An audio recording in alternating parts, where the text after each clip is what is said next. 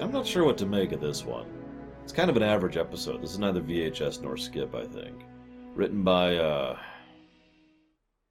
Rick Valertz, I'm going to go with, who's never written anything else. And directed by Tony Leader, who's also never directed anything else. This is just kind of a weird one. We do get to see Catherine Woodville, who's a pretty decent actress. She was also in Mission Impossible and Wonder Woman and Days of Our Lives, a bunch of other stuff. They really wanted McCoy to have an episode, and they're like, you know what? Let's just do it. Here you go. Have an episode. Have a love interest. Okay, cool. Now,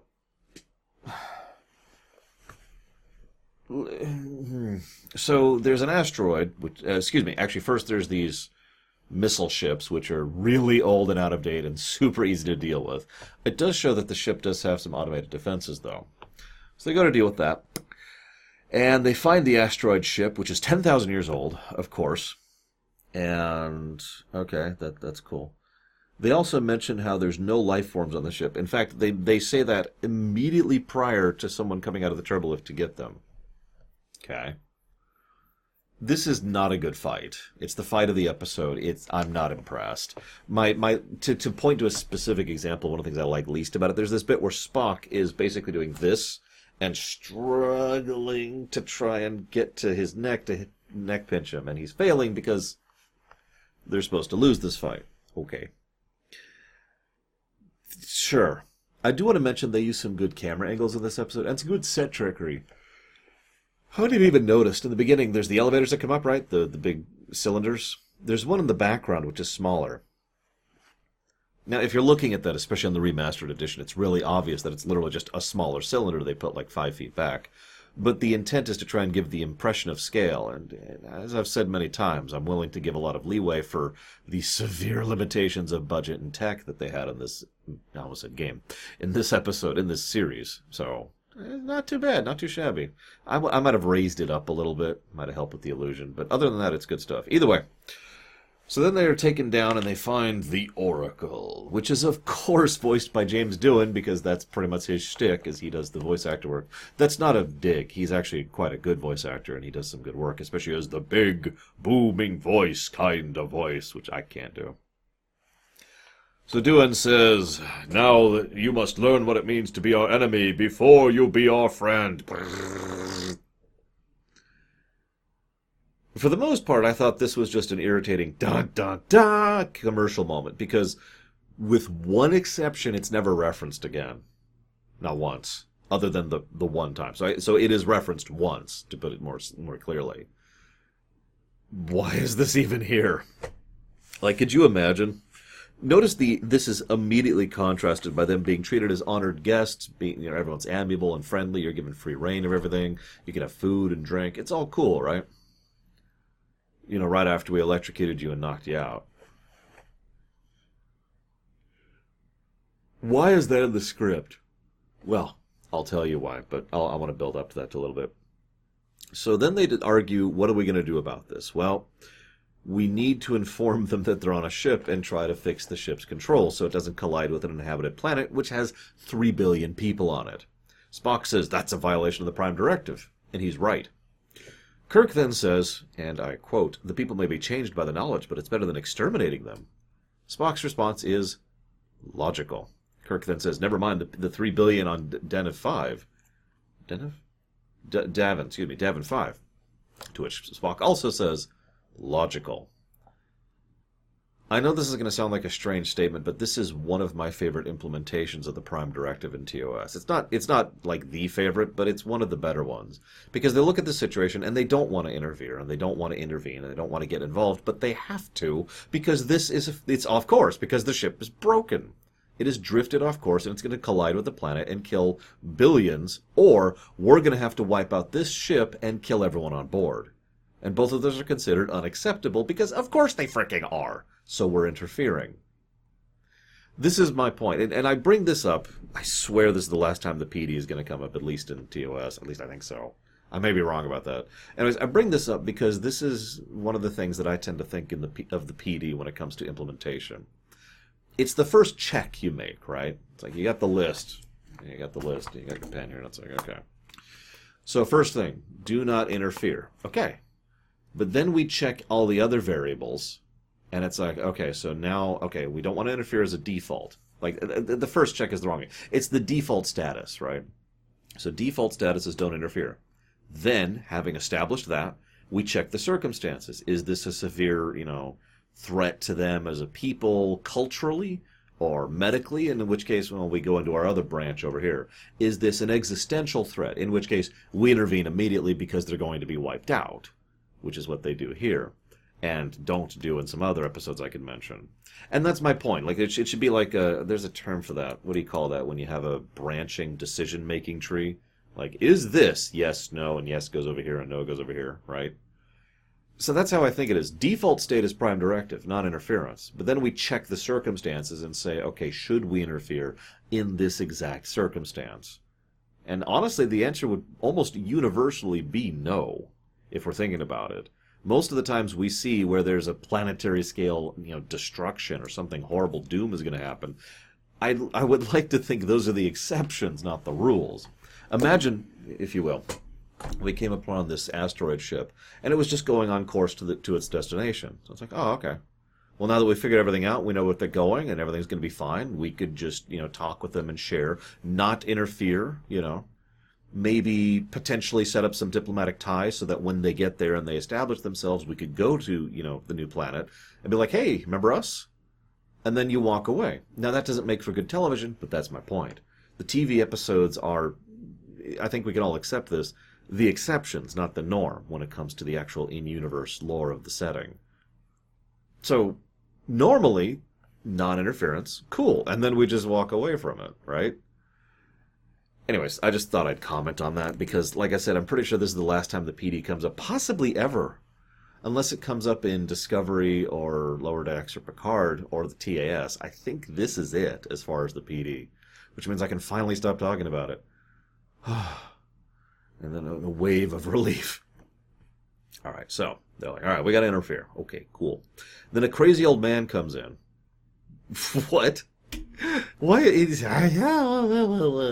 And he shares with them, the world is hollow and I have touched the sky. And Kirk's response is, the world is hollow, I've touched the sky. So we have two roll credits moments right next to each other. That's funny. Anyways, so he dies. Okay, cool.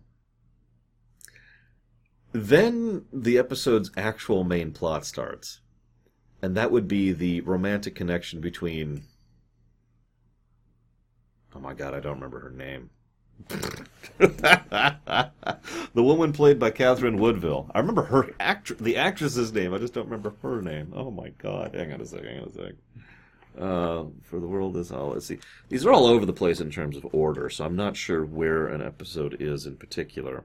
So forgive me for flipping around here. Anyways, this is when the romance between the two really gets started, which is what I was trying to lead to, the idea that that is the main plot of the episode. Here's the thing. You're probably expecting me to be like, oh my god. Oh, here it is. It's right here. Natira. That's her name. Natira.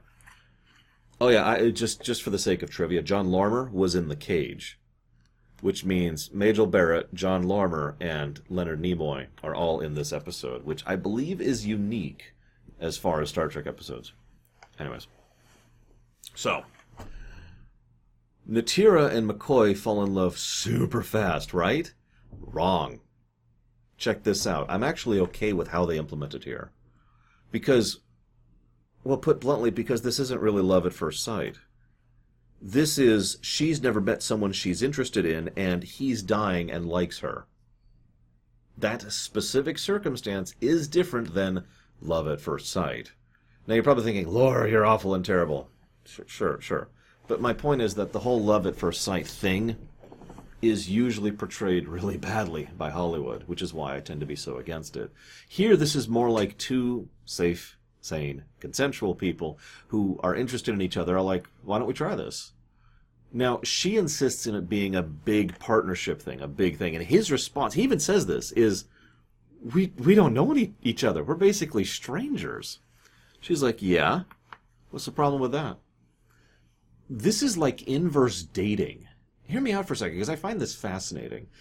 It's mentioned later that only the High Priestess can choose who they mate with, which means the Oracle is mandating mating, which means they have a population issue. There is a literal biological need to be having children to maintain the population. That makes sense. There's not that many of them on this ship. And frankly, they're probably trying to manage their resources because this is a generational ship too, right? So for various reasons, that does make sense that culturally speaking, they would have an emphasis on you need to have children. Now, under those circumstances, you don't always have, let's call it what it is, the luxury of being able to be with the one you love in order to maintain the existence of the species. Hence why it's such a privilege for the High Priestess to choose. But what she posits is, what we have is the beginning of a spark. Now, we need to breed, so let's be together as a commitment and then get to know each other, now that we have already committed to being with each other. Like I said, it's kind of inverse dating, because what they're doing is effectively dating. They have decided to go steady, right? Please tell me some of you know what that means still. That's still a phrase, right? I'm not out of date, I swear, fellow children, or fellow kids, fellow young people. What's that stupid meme? Anyways, the point is, I'm hip, I'm cool. No, I'm not. No, I'm not. The point is, this idea makes perfect sense in its own cultural perspective. McCoy is only willing to think about this because not only is he dying from an uncurable disease, I'll get to that in a minute, but he's, well, lonely, and she has a genuine interest in him. It is entirely possible these two people would not actually work out long term. It's possible. Most relationships don't work out long term. How many of those do you think is because they were not committed to actually making that happen? I know I'm treading on some dangerous ground here, but I am asking just in a vacuum. I have no agenda here. I have no bias. I'm asking a legitimate question. Because what's happening here is these two people are committing to being together. The end. There's no divorce. Now, obviously, that could be seen as a very bad thing because there are some legitimately horrible toxic relationships. And if you're forced to stick with them, that sucks. But then there's the other cases, which may or may not exist, which is why I gave the theory earlier on the question I posited to you of whether or not someone should put forth the effort. Now, the reason I say this is I do believe that at least some relationships would be better if both people involved were willing to put, effort into doing it. Treated it like it was a serious, real adult responsibility that two people were willing to work for and make happen. I mean, this is going to sound like a weird parallel, but think of it like your career. Not your job, which you do for a paycheck. Not your work, which you do because you love it, but your career, which is more of a long-term investment commitment thing, right? You really try and put forth the effort and do the best you can for your career. Why wouldn't you do the same for your relationship, right? Now, to be clear, you notice that there's a difference than just staying together. Staying together and not doing anything is not putting work in, is not actually making the effort. It's just accepting the status quo. This is something I've seen in several relationships and is almost assuredly why some of those relationships, at least part of why they have fallen apart. Because they were just like, no, we're just staying together. We're not divorcing. We're not going to do anything to fix the situation, but we're just going to stay right here.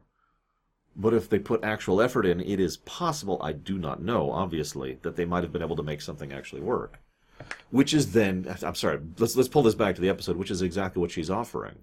You and I commit to this. We're in the long haul, or at least for a year. Let's see how it works. Let's get to know each other and figure out how we can make this work long term. At least that's what she initially mentions. It's not until he mentions that he has a terminal disease that she's like, oh, okay. Now this is critical. She's still willing to try it. Though it is only a year, she is still willing to bond with this man because she feels there's enough of a spark, that initial, right? That initial emotional or physical connection or attraction. I suppose I should say physical, emotional, and intellectual because all three axes are relevant here. In order to be willing to be with him, to commit to this, even if it is only for a year. You could also say there might be some pragmatism there because she might just be able to pick someone else after a year, but that's not what's shown on screen. What's shown on screen is that she is willing to give this a shot and have what they can for a mutually beneficial relationship, aka a relationship, a romantic relationship. Interesting to think about. And I'm, of course, curious of your guys' thoughts, and I'm looking forward to being shredded in the comments.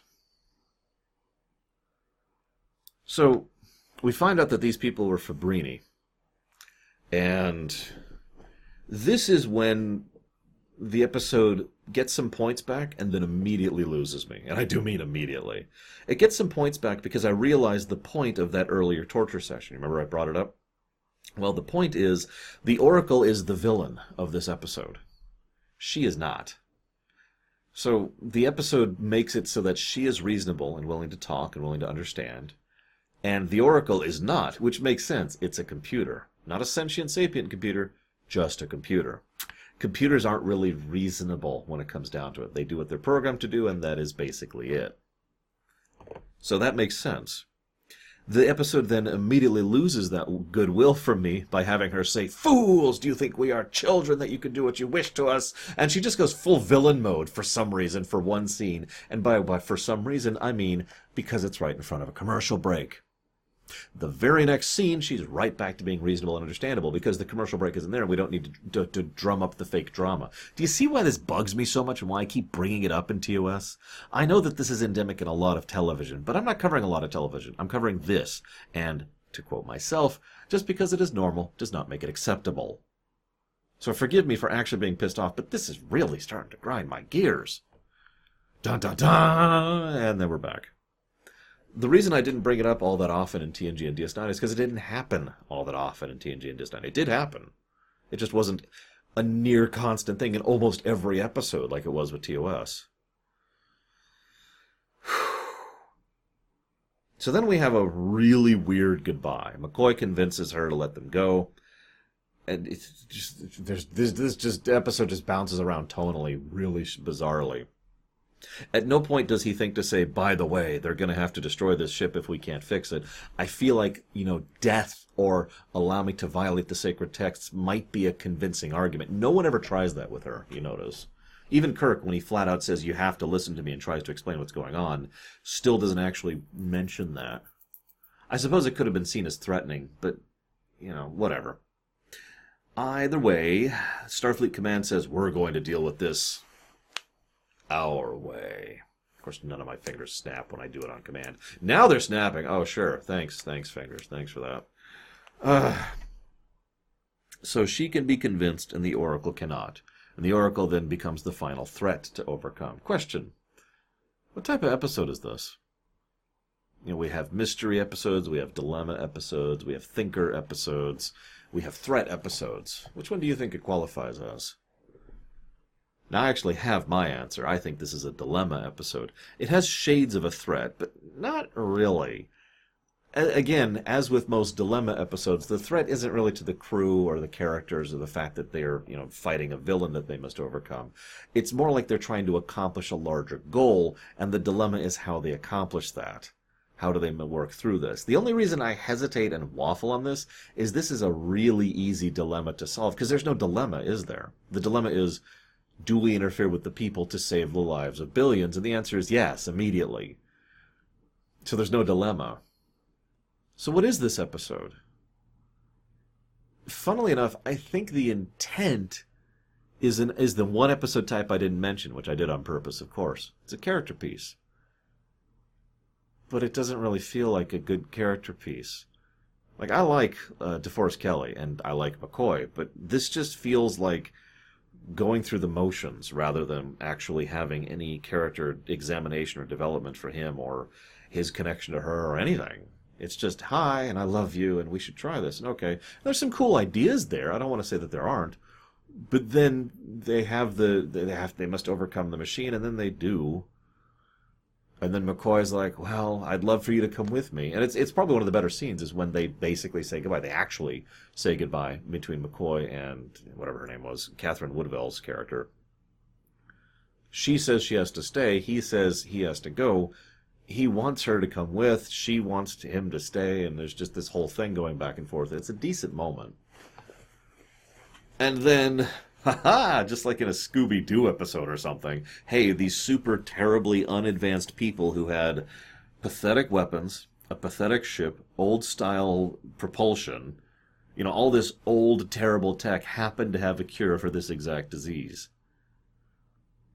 I myself have posited the idea many times that everyone develops technologically differently, but this feels a little ridiculous that they just happen to have the cure for this one disease. And to be perfectly blunt, if the disease was just ejected from the narrative, I'm not sure that the narrative would in any way be altered or suffer for its absence. What do you guys think? Either way, they correct it, and as much as it would be nice for this to follow up at some point in the future, you know how much we hate continuity, I do enjoy the fact that Kirk at least says, they're going to land in about 390 days, and we could be in the area for you to, go say hi. Like something, do something to have the potential of an off-camera follow-through. So that's something. I'm with that. And then the episode ends. And that's all I got. I do hope you guys have enjoyed the longest, actually I think this is the second longest now, Trek-titled episode. Because I think there's a Discovery episode that has a longer title. But either way, I hope you've enjoyed.